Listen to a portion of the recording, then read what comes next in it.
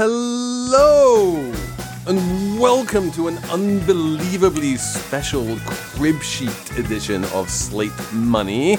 Normally your guide to the business and finance news of the week, but we are zooming back and out and up this week because the most special guest is in the studio with us. I am Felix Salmon of Axios. Emily Peck of the Huffington Post is here.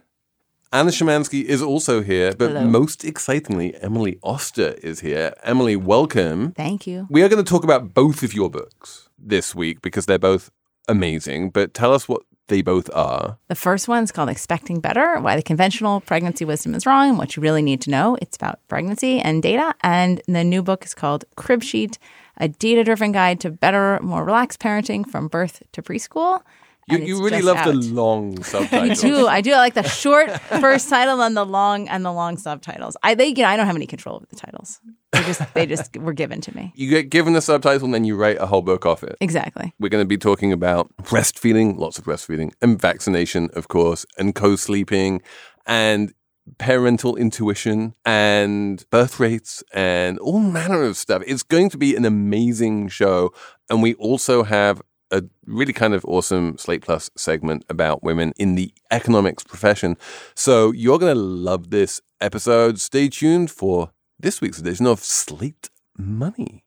Hey guys, it is Ryan. I'm not sure if you know this about me, but I'm a bit of a fun fanatic when I can. I like to work, but I like fun too. It's a thing. And now the truth is out there. I can tell you about my favorite place to have fun. Chumba Casino. They have hundreds of social casino style games to choose from with new games released each week. You can play for free anytime, anywhere. And each day brings a new chance to collect daily bonuses. So join me in the fun. Sign up now at ChumbaCasino.com. No purchase necessary. VGW Group. Void where prohibited by law. See terms and conditions. 18+. So this is the first book, right? It's basically most people get too stressed about most aspects of pregnancy. If I had to boil it down to like one sentence. Yeah, both of my books are kind of like that. Yeah, I mean, I think with the pregnancy one, it's sort of like when you get so much conflicting advice, and that this is, I think, for a lot of us, like the kind of the first time you're like interacting with the medical system, and there's a lot of decisions and there's a lot of stuff you don't expect, and sometimes it'll sort of happen in the moment, and then you're supposed to make some choice, or it's like, oh, by the way, we're going to do this thing, and it's happening right this minute, and you're like, but wait, I didn't know about that, and then it's like sort of too late, and you haven't had time to think about it. And so I think that's kind of the space that I was in when I wrote the first one. You say in the book, like, your economist brain and training is sort of in opposition to the way physicians essentially work, whereas like all the decision making has already been done and they just tell you what to do. Whereas like in your world, you look at all the evidence, you can explain this better, and then you make the decision informed. Yeah, I think that that economists are very accustomed to the idea that there's costs and benefits, and we're going to weigh them and combine them with preferences, and that's sort of that idea that preferences might differ, and that we're going to evaluate data and combine it. That's something that kind of economists do, I think, in some ways more than physicians. I also think in this medical space, there kind of tends to be like, okay, somebody has read all this literature and they've like decided what the rule is, and they've decided it based on, I don't know, some average person, or sometimes just kind of not really on any particular person. And then it's just like, okay, this is the rule. And I think that economists are not comfortable with, and I was not comfortable with the idea that there was like a rule, a way that everybody had to behave. Do you think that there's a revealed preference, to use one of my favorite economics terms, about doctors and the medical profession from what rules they come up with and how they communicate them? I'm not sure I would use the phrase revealed preference for that, but I mean, I do think that there's, in a lot of these sort of medical spaces, and I've talked to doctors about this, they're like, we don't have a lot of time to like go through all this kind of nuance. Like we see our patients for, I'm seeing 30 patients a day for 6 minutes. And so I don't have time to like kind of, there isn't time to sort of really get into this. And so it's very helpful to have rules and guidelines, because then we kind of know what to recommend. And I think there is value for that. I think for the patient, or for some kinds of patients, that interaction is frustrating. Part of what is valuable maybe about a book like this is to be able to say, okay, if you know what's coming, then you can make use of that 6 minutes in like a much more efficient manner, rather than trying to get them to explain like all the options. If you sort of know what they are, you can do a little better. And I think this is significant just because I think historically the relationship between women and the medical establishment has often been this idea of kind of women going in and a male doctor telling them what to do. with this idea that what a woman wants herself is not of much value. It's just there is one right decision, one wrong decision. There's no, marginal utility. It's just black and white. That's the perfect segue into drinking while pregnant and also co-sleeping to an extent, because in both cases, a woman is told, don't drink when you're pregnant, hard stop, or don't co-sleep with your baby, hard stop. But you looked into both of those things and found a different way. Yeah. So, I mean, I think with the drinking and pregnancy, there's a sort of piece of it where you can really see where this recommendation comes from, which is that drinking a lot when you're pregnant or binge drinking even a few times can be really damaging. And that is sort of very clear we should recommend against that. I think where the evidence sort of flips a little bit is in the question of like, what about having an occasional drink? What about having, one at a time, like a few times a week, which is something that has sort of historically been much more acceptable in many other places. And when I looked at the evidence on that, you can see why it's been more acceptable, that there is sort of no evidence that drinking in that occasional way has negative consequences on kids. And there's actually a bunch of evidence like that. And we can sort of talk a little bit in the book about the pieces of evidence there that are sort of better and why I trust some of them. I think that the sort of blanket like prohibition that has come up here is sometimes hard for people to think through, because you sort of get into a place where it's like, well, if I have one, like I might as well just have like a bunch of them, and maybe people don't actually react like that. But I do think that we are too eager to sort of say, don't do on everything, as opposed to saying, here are some things you should really not do. And here are some things where like, the evidence is more mixed or maybe sort of more reassuring. And the doctors may also not be considering the fact that putting all of these limitations and the stress of that can have its own negative consequences. When you have women who are pregnant who are constantly worried that they're doing something wrong, I imagine that that's probably not ideal. Yeah. And I think it affects, this comes up in the parenting space also. I think the sort of feeling like I'm constantly messing this up and like, I feel terrible about this all the time. People who are like, I was told not to have my kids sleep in the swing. It was the only way to get them to sleep. So I did it, but I felt horrible about it all the time. And I was constantly like feeling bad. That, as you said, like that's not like a nice way to be. Right? Like, give me a quick like history lesson here, because I feel that, in the 70s, this idea that all we should care about is maximizing our kids' well-being and making whatever sacrifices necessary to do so wasn't that common. And somewhere it became just like generally accepted. And do you understand how and when that happened? Yeah, I don't have a great sense of that. I have the same feeling that you did, that like sort of 40 years ago, people were not like spending every moment being like, okay, if something is even a little bit good for my kid, even if it's like infinitely costly for me, I have to do it because that's how I'm going to prove that I'm like optimizing my parenting. And so I think that is somewhat new. I'm not quite sure why. I think part of it is a sort of demographic shift in when people are having kids and what, in some socioeconomic groups, sort of you've like achieved a bunch. You went to college, you graduated from college, you got a job, you made partner, whatever it is. And then it's like, okay, this is like another thing to achieve and like do right, like another way to do it good. And I'm not sure that was as true when people were having kids at 22 and kind of thinking about it differently. I also wonder if part of it has to do with the fact that for a lot of women, because obviously a lot of women now who have children are also working outside the home. And I feel like, I know women I've spoken with recently, friends of mine who have kids, and they said they feel so guilty in every way, but they feel like, well, but at least if I'm breastfeeding, I know I'm doing the right thing. There's a sense of guilt from being a working mother. So thus, it's like it creates then all of these other anxieties. So like maybe that's why there's more of a focus on making sure you're doing everything right for your child in other ways, because there's this guilt. That seems good. Yeah. And the rise of the child optimized parenting technique also coincides with the rise of women in the workforce. I guess it does, right? Yeah. No, I think that's a really good explanation. Yeah, and then we've solved the problem. Congratulations, Anna. Credit to my friend Elaine. Thank you, Elaine. And you mentioned breastfeeding, which I feel like you totally take the wind out of like, I'm better than you because I breastfeed argument in your book. It was like, after I read it, I was like, did I even need to do that? I think the book tries to sort of like walk a little bit of a middle ground on breastfeeding. So I think on the one hand, there definitely are some benefits. So if you said sort of like, is breast best? I think basically the answer is yes. Like moms. It is best. It's good for moms. It's particularly good for moms. But, it has some benefits for kids and like sort of better digestion, some early life benefits. So like this sort of idea that it's best, like, yes, it's best. Okay. But I think when we say breast is best, we seem to imply that it's best by like a huge margin. And then you get told these things like that if you don't do this, like your kid is going to be stupid and they're going to be overweight and they're going to be sick all the time. And like, and that's not just immediately, it's like forever, like when they don't, get the 1580 on the SATs, like that's because of you. That's like on you. That was your lazy mom points.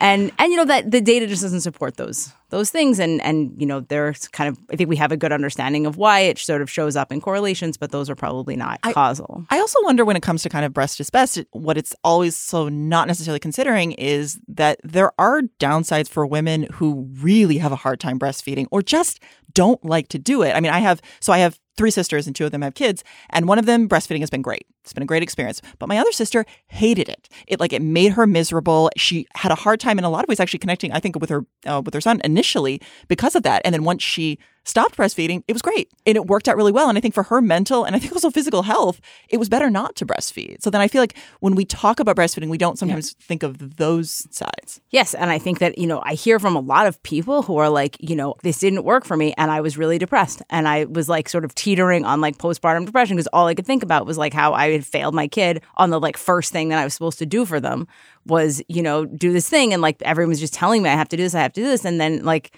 I think for those people knowing like, so maybe your kid's going to like have a little extra diarrhea, maybe like one more ear infection. It's like, okay, yeah, that's that's too bad. But like, that's a little different than, their lifelong success is affected. I want like every person to read it because one of the other things, even if you don't feel guilty about making the choice not to breastfeed, like everyone else that sees you like whip out the bottle and feed your 2-month-old with the, the Similac bottle or something is like giving you side eye on the playground. Yeah. I think like Hannah Rosen wrote a piece like defending her use of formula years ago. And she was like, the hate mail was fast and furious. Like people get very upset about it. And there's just so much judgment against mothers and mothers have and women have for each other that your book sort of serves to kind of like chill that out a bit. There's no need for this judgment. Like here's the real information. Apple Card is the perfect cashback rewards credit card. You earn up to 3% daily cash on every purchase every day. That's 3% on your favorite products at Apple, 2% on all other Apple Card with Apple Pay purchases, and 1% on anything you buy with your titanium Apple Card or virtual card number. Visit apple.co/card calculator to see how much you can earn. Apple Card issued by Goldman Sachs Bank USA, Salt Lake City branch. Subject to credit approval. Terms apply. So I want to talk about that question of judgment because more with the first book, but with both, you have run into criticism from the medical profession. Did you expect that? And what is the main point of contention? So I think this came up much more in the first book than the second book. And I think it was all around the alcohol stuff. And, I think that I got sort of a few pieces of pushback. I would say the most pushback I got there was just the view that we can never know whether a tiny amount of alcohol is bad. And so, this is the, it's maybe like a precautionary thing. It's like a precautionary thing. I think related to that is the view that look, as a policy, it is good to tell people don't do this at all because we know that if everyone did that, that would be safe. And I think there is something in the space of sort of there's a difference between what you would say in a book like this and what you would make as CDC policy. And those are issues I don't take up in the book, but I can kind of see where people would come from on wanting to have policy statements which are different from this. I think that's complicated. But I did find that a little surprising, which is perhaps somewhat naive, and partly because I actually, when you sort of look at survey data about what doctors tell their patients, something 40% of them say in surveys that they tell the women it's fine to have a little bit of alcohol. So there's a sense in which there's a disconnect between sort of what does ACOG say and which is the American College of Obstetricians and Gynecologists. There's a disconnect between what they say in their policies and how a lot of doctors are practicing. And I thought that would mean that people were less mad, but that was not right. This book has not gotten, I think I am much more aligned with the American Academy of Pediatrics on a lot of things. So I think it's a much more, there are fewer things like that. But I think also a lot of the sort of central tension in parenting is kind of not with your doctor. It's more with these other people, the people on the playground. A lot of, I think most pediatricians, if you come and say, I'm really struggling with this, I can't, I'm really, most pediatricians are use some formula. That's totally fine. That's right for you. So they're not the guys giving you the side eye. The side eye is the other people. And so I think that means when you read this book, the tone is sort of not. I mean, among other things, we had amazing pediatricians, and there's like many stories in the book about how great our pediatricians were. And so I think that's been a little less. I did get a little pushback on some of the breastfeeding stuff from the AAP in like one case where they felt I should have said more about ulcerative colitis. And, you know, I did look into that literature, but I did not. And they were okay with your co-sleeping advice? Because I felt that that felt a little controversial. They don't. I would say I've gotten a little bit of pushback on that, but I think that, you know, ultimately that what I say about co-sleeping is like, you know, it is a little bit risky, even done as safely as possible. Although if you do it as safely as possible, the risks are very small. And I think that, yeah, there is a little bit of feeling sometimes of like that kind of message could normalize the experience of co-sleeping, and that, you know, we don't want people to think that it's okay to co-sleep. So we should just tell them like never do this under any circumstances. I think what's hard there is for some people, like that's the only way your kid will sleep. So like what do you see as the alternative for people? And sometimes you've seen people be like, well, just like get through it. Well, right. It's easier said. Like that's great. Like I can say, as a parent of a 4-year-old, I'm like, well, so what's the big deal? You know, just get through it. It's like, but I remember when he was like literally there, like he would only sleep if you were holding him. No, and it was like, what should I do? And you say like the couch is far more dangerous. Yeah. And so you try not to sleep in the bed with your baby. So you sit upright on the couch and then you wind up falling asleep with the baby on the couch. And that's like, I forget the number, multiple risks. Yes, the sofa sleeping with your kid is extremely dangerous. And actually, I mean, it's not just that. So like I wrote something about this recently and somebody posted something on Twitter that was like, yes, when we tried not to co-sleep and I fell asleep nursing my son and I dropped him and I woke up to catch him right before he hit his head. Like that's a lot worse than co-sleeping, like dropping your kid out of a chair. Yeah, like walking around in a complete sleep-deprived daze cannot be good for your kid. Right. Or you or other people driving where you're driving.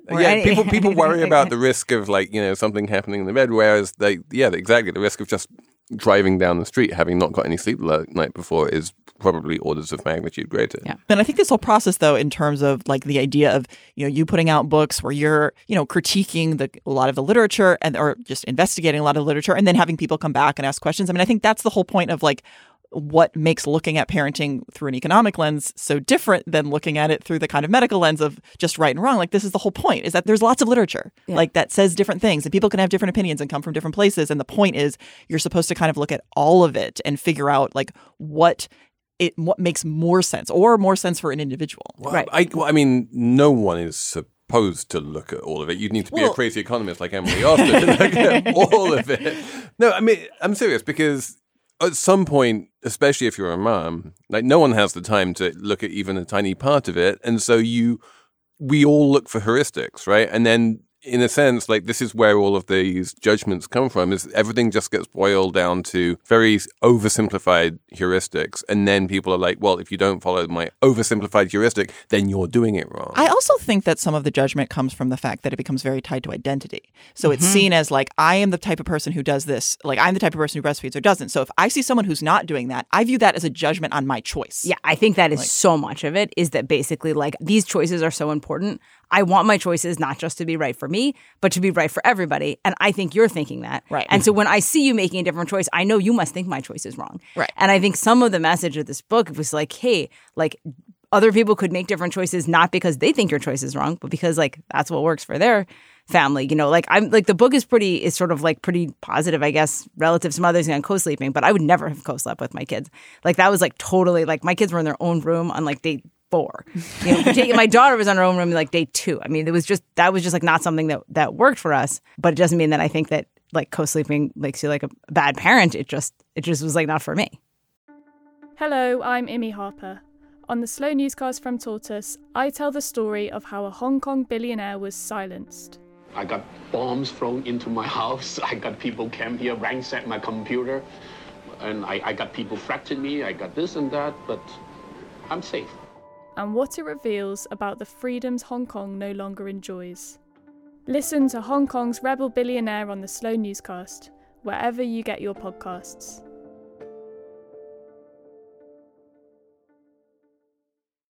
The other thing that I thought was really interesting about you and your book is your parents were economists, your husband's an economist. Like So many economists. So many. Can you like? And at one point in the book, you mentioned that you and your husband use software to communicate. Asana. Asana, yes. And I was just like, I need to hear more about what it's like just growing up with and now living with economists and Are your kids going to be economists? Oh my gosh, I hope not. I think we have it's enough. My nephew, who's 10, is obsessed with economics. We brought him to my book party, which had a lot of professional economists, and he was like, "This is amazing. I get to meet Jim Perturbo." And I was just I love Jim Perturbo, but I was like, oh boy. When Jim Perturbo we are in trouble. But my kids are not as into economics. No, but I feel like that's the trick, right? You always need to be the nephew of an economist, and then you're inevitably going to become Larry That's Summers. that's the key. Yeah, exactly. It's yeah. And we see how it affects the way you think about parenting. And I saw your husband's instructions on how to take out the garbage, and I was like, what other aspects? What are these instructions for? They were just really detailed. They were it was step 1, 2, 3, and it was in 2 sections. Yeah, and it was at least I feel 8 different numbered instructions. The second section is quite long. Yeah, there was a word I had to look up that I now don't remember, and then I was just thinking, I bet there are so many other things what is it like to food shop? How are you making decisions about your milk? I feel you could become paralyzed looking at all the data and making decision trees, and I wonder how your training kind of impacts your everyday life. Yeah, I think we do have a kind of slightly weird over-analytic approach to some of these systems. Our family is very into systems. We like to have, I have a system. I have an app, a menu planning app. And then on Thursday, I decide what we're going to have, for some, and then I have this app, and you enter it into the app, and then we have a grocery list. The app generates the grocery list? No, the app doesn't generate the app can generate the grocery list, but it's a little I haven't quite gotten to the point of using it for that. And we've tried various, when the kids were littler and we had even less sort of emotional bandwidth, we had a even more elaborate system where it was there was a list of staples, and the nanny who was doing the grocery shopping would have to check the staples list against the stuff that we had. I mean, it was a sort of whole complicated system. Yes, I knew this would be like this. But, I wonder if this could actually be very, very useful for a lot of young parents, because it's such a difficult time, and it's a period where they always say people's happiness goes down and their marriage suffers because you don't have systems. And so as humans, we always think that we're doing more than the other person. Yes. That is how our brains work. And so I feel if you can have just a very detailed sense of this is done here, this, you do this, I do this, it is written down. I don't know. I feel that could be useful. Yeah. I mean, this is what I like about the Asana stuff, because Asana is a task management thing. Mm-hmm. And you assign people tasks, and you kind of see what tasks people are doing. And then you can see when maybe you're doing more tasks. So I need to ask, what is the optimal age to get your kid onto Asana? Oh, I don't know. My kids are not on Asana yet, but maybe 9. Yeah, there you go. They'll be getting they'll be getting you get your assigned. iPod Touch, but the only thing which you're allowed to use is Asana. Click off your tasks. Yeah, I mean, I think in general, we partly because we sort of have the same job, we use the tools from our job. It's easy to sort of port the tools from your job into your life. But I think people should do that because you spend you go to work and you think a lot about how to organize your work life, and you come home and just sort of do random stuff. An economist. Do economists use Asana? Yeah, sure. At work, I use Jira and Asana. I use 2 different task management systems, which is totally not. Jesse uses GitHub. We haven't moved the family to GitHub because we don't do a lot of family coding. Not yet. Not yet. Kids are a little small for family coding.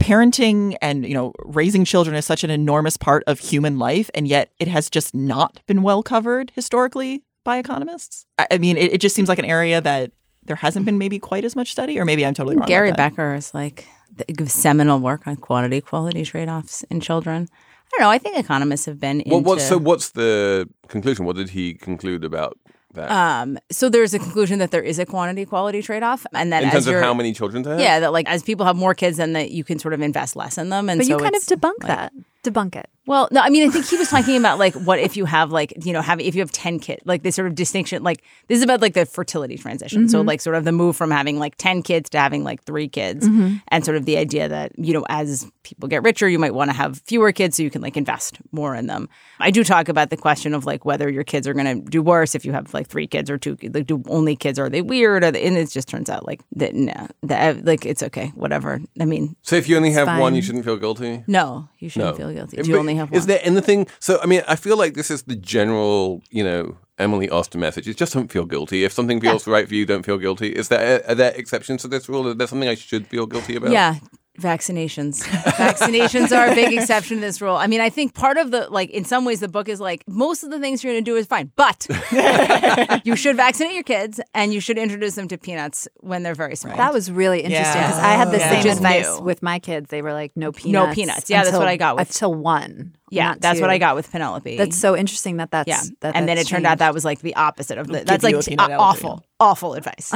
That is an advice that gave a lot of people peanut allergies. Yeah. But I think that's also public service. Health advice in general is just that it's true until it's proven that it's not true. But this is why it's so hard for people to trust us. And I think that's the challenge with this stuff. It's sort of well, I had one kid and then they were like, don't give her any peanuts. And then another kid, they were like, give him peanuts, rub it on him. He's out of the womb. Rub the peanut butter. And then it was of course, I understand why those two pieces of advice are different and what changed about and why these randomized trial was so helpful and so on. I get that. But if you were not a person who spent your whole day reading parenting studies and being an economist, it sort of seems like you people tell me a different thing every week. So now what if next week vaccines are bad? And so I think we have to do a better job explaining to people why we come up with these recommendations, because otherwise why would they trust the ones that are right? Although that's the really tough bit, right? I mean, there's been quite a lot of work on this question of what's the best way to communicate the fact that vaccines are a wonderful thing and perfectly safe and everyone should do it. And it seems to be unbelievably inconclusive and basically no one's come up with anything that works. Yeah, that's right. I will say I can see a little bit why that's so hard in some of the interactions that I have had. So I've had a little bit of interaction with the anti-vaccination space around the book. And, people have kind of questions that I can't even sort of think about the answer to. Yes, I saw that, enormous study from Denmark that showed that there was absolutely no link between autism and vaccines. But in Denmark, they give the first vaccines at 3 months, and here we give them at 2 months. So I don't really feel like that's applicable. And it's I don't even know, Right. there's just no reaction. I don't know what you would say in response to that. Can you that just say sense. honestly, they're just like peanuts. Peanuts for vaccines. You vaccinate your kid against peanut allergies by rubbing peanuts on them. Yeah. Well, because it does seem like this is part of the problem where we talk about everything in the exact same way. We talk about the risk of, whether or not you breastfeed for, a year versus as though that's the same thing about whether or not you vaccinate your child. Mm-hmm. We don't speak in probabilities, or maybe economists do, but most normal people don't. So I think that's part of the problem, is that people think of oh, well, if this, as you said, if this one issue changed, then that means that this other one is exactly the same. And it's challenging to figure out well, how do you differentiate between these? How do you differentiate between these risks? Yeah. How can I rank your recommendations from things I should definitely do to things where maybe that's a good idea, but it isn't that big a deal if it doesn't happen. Yeah, we sort of talked about this a few weeks ago when we talked about YouTube and how they sort of moderate content and the difference between bright line rules and principles. And I feel with your book, it's with vaccine, it's a bright line rule. Do the vaccines. Yeah. And with a lot of the other stuff, it's principles. It's well, if it works for you, then do it. If it doesn't work for you, it depends on your personal principle or take. It's like that. It is like that. So the peanut thing made me remember that you are quite famous in the world of economists and economics for being the economist who changed your mind on, it was Hep B. Yeah.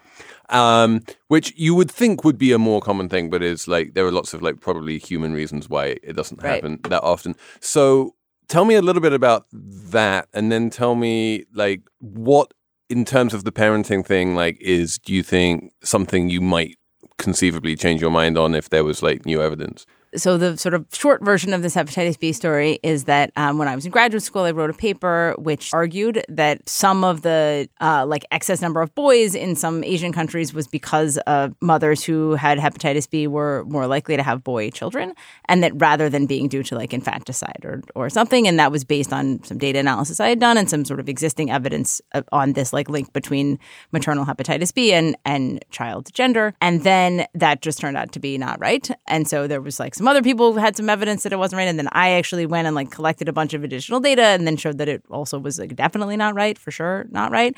And I published a second paper that was like, that this is not right. And it was like obviously a humbling and awful experience, but I survived. Was it bad? Because I feel like Yes, it was awful. Because I have this feeling when I get things wrong on the internet. I mean, my job is to get things wrong on the internet, so maybe it's easier for me. Yeah. But there is this like one period where you go, oh no, I got that wrong. And then you write this thing saying, I was completely wrong about that. And then once you've like disburdened yourself of, I was completely wrong about this and now I've completely changed my mind, I always feel quite good. I think it was okay once it sort of ended like that. Like that was a sort of better, and then especially since people were like, oh, that was like a good thing to have done. But, you know, I was like a junior faculty member and this was like one of, you know, it's not like I have a billion publications. Like this was like one of my publications and it was like totally wrong. And it was like the most visible publication I had. And a lot of people are like, you know, you're like a liar and like, you know, you're like, so this is not, you know, I wouldn't say this is ended in some ways, although, you know, most people now are like, I don't know, they've moved on. So, yeah. And so I think part of that experience sort of like made me want to be, I don't know, more careful or like to sort of, I mean, I had probably many different implications for my behavior. I think in this space of parenting, when I sort of look at the stuff in the books, like what are the things that are sort of we're most likely to learn new things? I think it's partly that the places where we don't have as much data. So, you know, there are some things like breastfeeding, like, you know, we're going to learn more things about breastfeeding over time, I'm sure. But the like marginal knowledge is going to be small because we really have a lot of studies of this already. A place where I think we're likely to learn a lot more are things like screens, where things like iPads, iPhones, impacts on kids. That's something where the data like is not very good. Like, and in part, it's not very good because like the kids, you know, who are using screens now, like if you wanted to know, like, what's the impact of having access to iPads when you're 2 on high school graduation? Well, those kids haven't gotten to high school yet, so we can't know. Right. And so that feels like a place where we are going to learn more about that over time. And so I'm not sure so much I would change my mind because I think most of what I say on that is just like we don't have enough evidence on this. What's your general feeling about like just the natural intuition of the parent about what's good and what's bad? Like, can you more or less trust your intuitions, or is it dangerous? I think in many cases, your intuition is probably fine. So on things like screens, I think like I'm not sure I would say so much intuition, but like judgment. You know, so it's sort of like, okay, my guess is for most parents, they're judging me. Like if your kid is watching like 9 hours of screen time on their iPad a day, like that's not good. And if you're using it for like, you know, a half an hour, 45 minutes, you know, 3 times a week so you can like take a shower, that's like almost certainly that's totally fine. And, you know, where is the line in there? Like that's more of a complicated judgment thing. But I think that's a place where like you kind of a lot of people's instincts will probably be okay.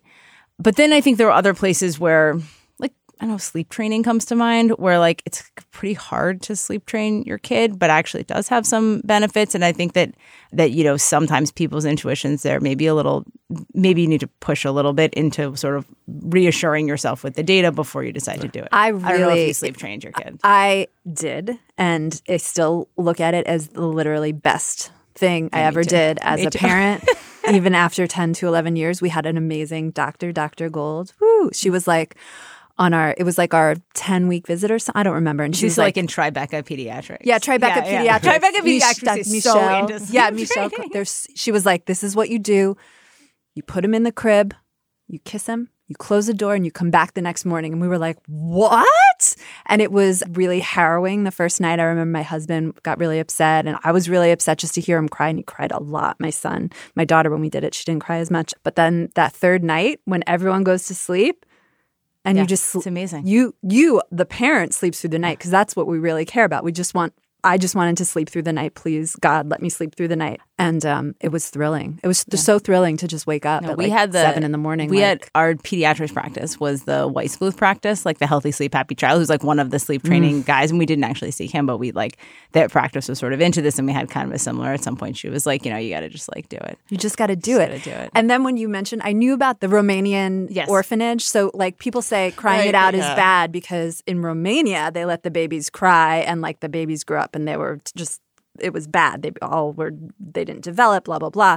And as you explain, like They were left alone for like years in their cribs. And they were Romanian orphans. Yeah, they were like, there was all kinds of other. I mean, it was like a terrible episode, but it's like really not comparable to this situation.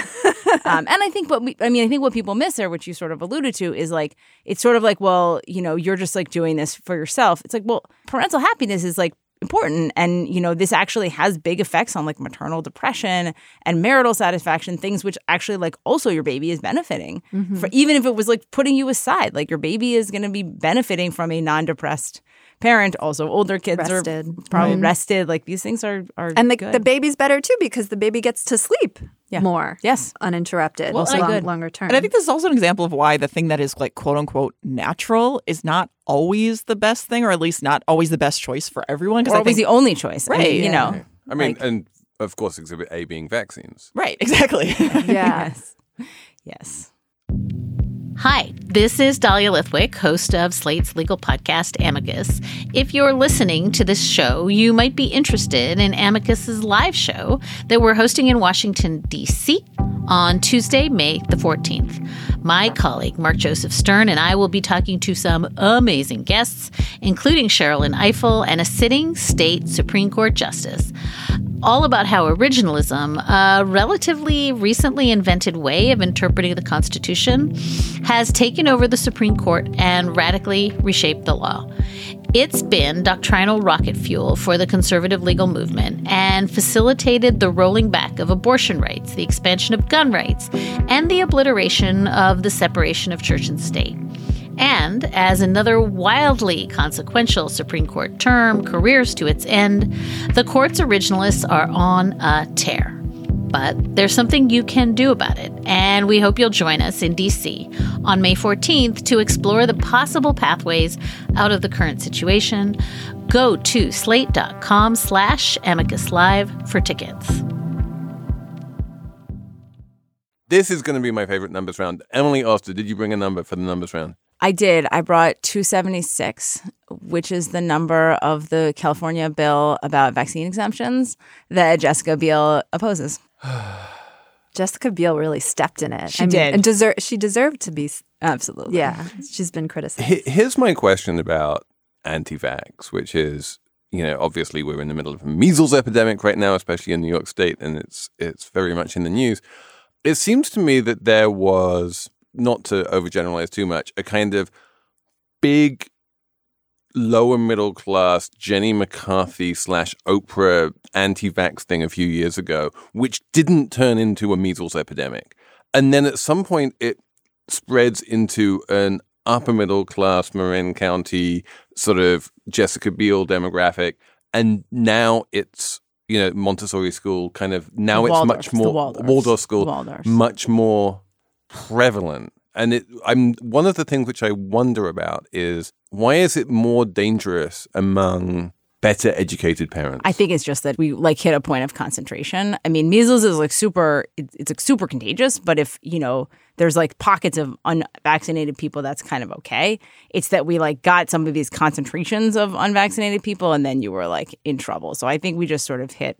But I think something you said that I find super interesting is we have very few health behaviors like this, which are sort of clustered in like such different demographic groups, right? So like almost everything else about health, it's like you get more education, you get better health. And like this is like one thing where that's not true. And we have sort of these two pieces of like these kind of like high educated parents and then sort of like people with less education both doing this. And I think it's the question of and like, then in New York State, there's the Jewish thing, which is just bizarre. Again, it came out of nowhere. It's not like, oh yeah, Orthodox Jews don't vaccinate their kids. Like no one ever thought that way, and then suddenly, like, it turned out that was true. Yeah. What? Yeah, Emily. My number is also measles related. Oh, okay. So it's 1,022. I thought about using that number. Is that the number? That was my second choice. Is that the number of measles cases? Yes, in the first 6 months of this year. It's a record greatest number since 1992, which was before measles were technically eradicated in the United States. And New York State is like, I think, the worst state right now. And yesterday, New York just passed a law getting rid of religious exemptions for vaccination. So hopefully we'll get this under control. Do you think? I feel like, yeah, I think so. I mean, I feel like there's been a lot of we news have stories a great and solution. which is a vaccine. Turns out. For that. It's worked before, and this is the crisis isn't as bad as it was before the first time. And there has been a lot of media coverage. The Today Show tweeted something that was like, Jessica Biel talks about the controversy around vaccines. And Twitter just exploded with like, what? This is so irresponsible. This is the worst thing. Oh my God, the Today Show should be like taken out back and shot for this.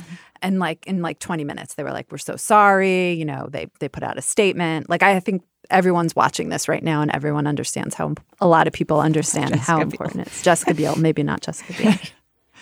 Anna Szymanski. Yes, my number is $28 trillion. And that's the amount that McKinsey has said would be added to GDP, global GDP, by 2025 if women were in the labor force at the same rate as men, which I thought was an interesting statistic for a few reasons. One, because it does indicate that female-friendly and just family-friendly labor policies are actually extremely important.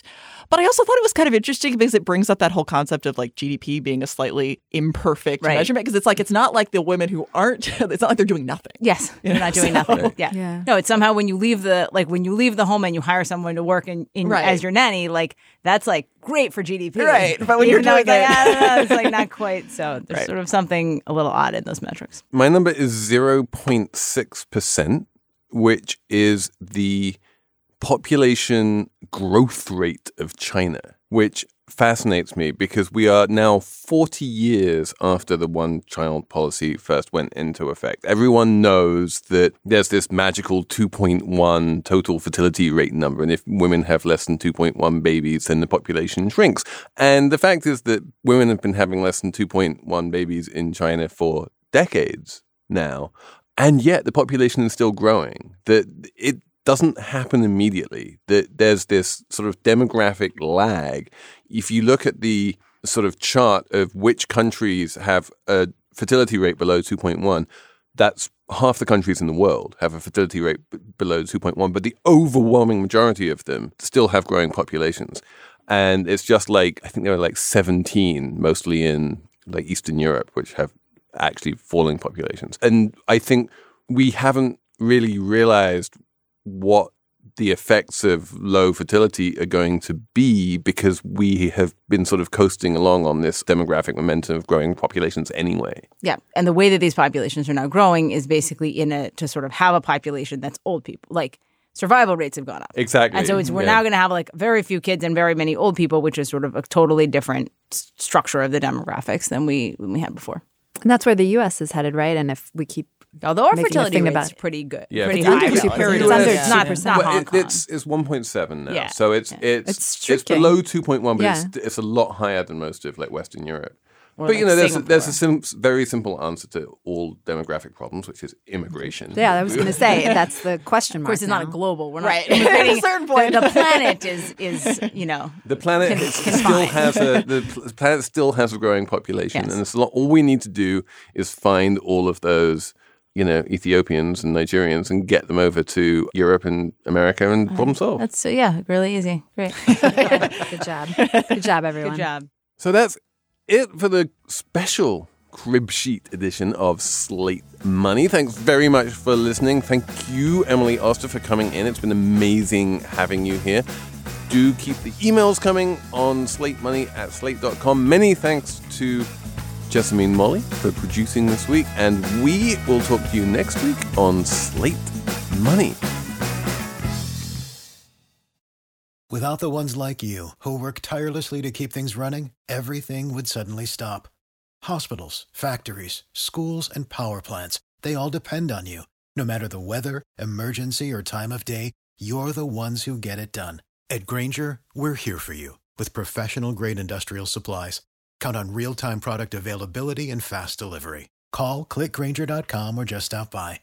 Grainger, for the ones who get it done.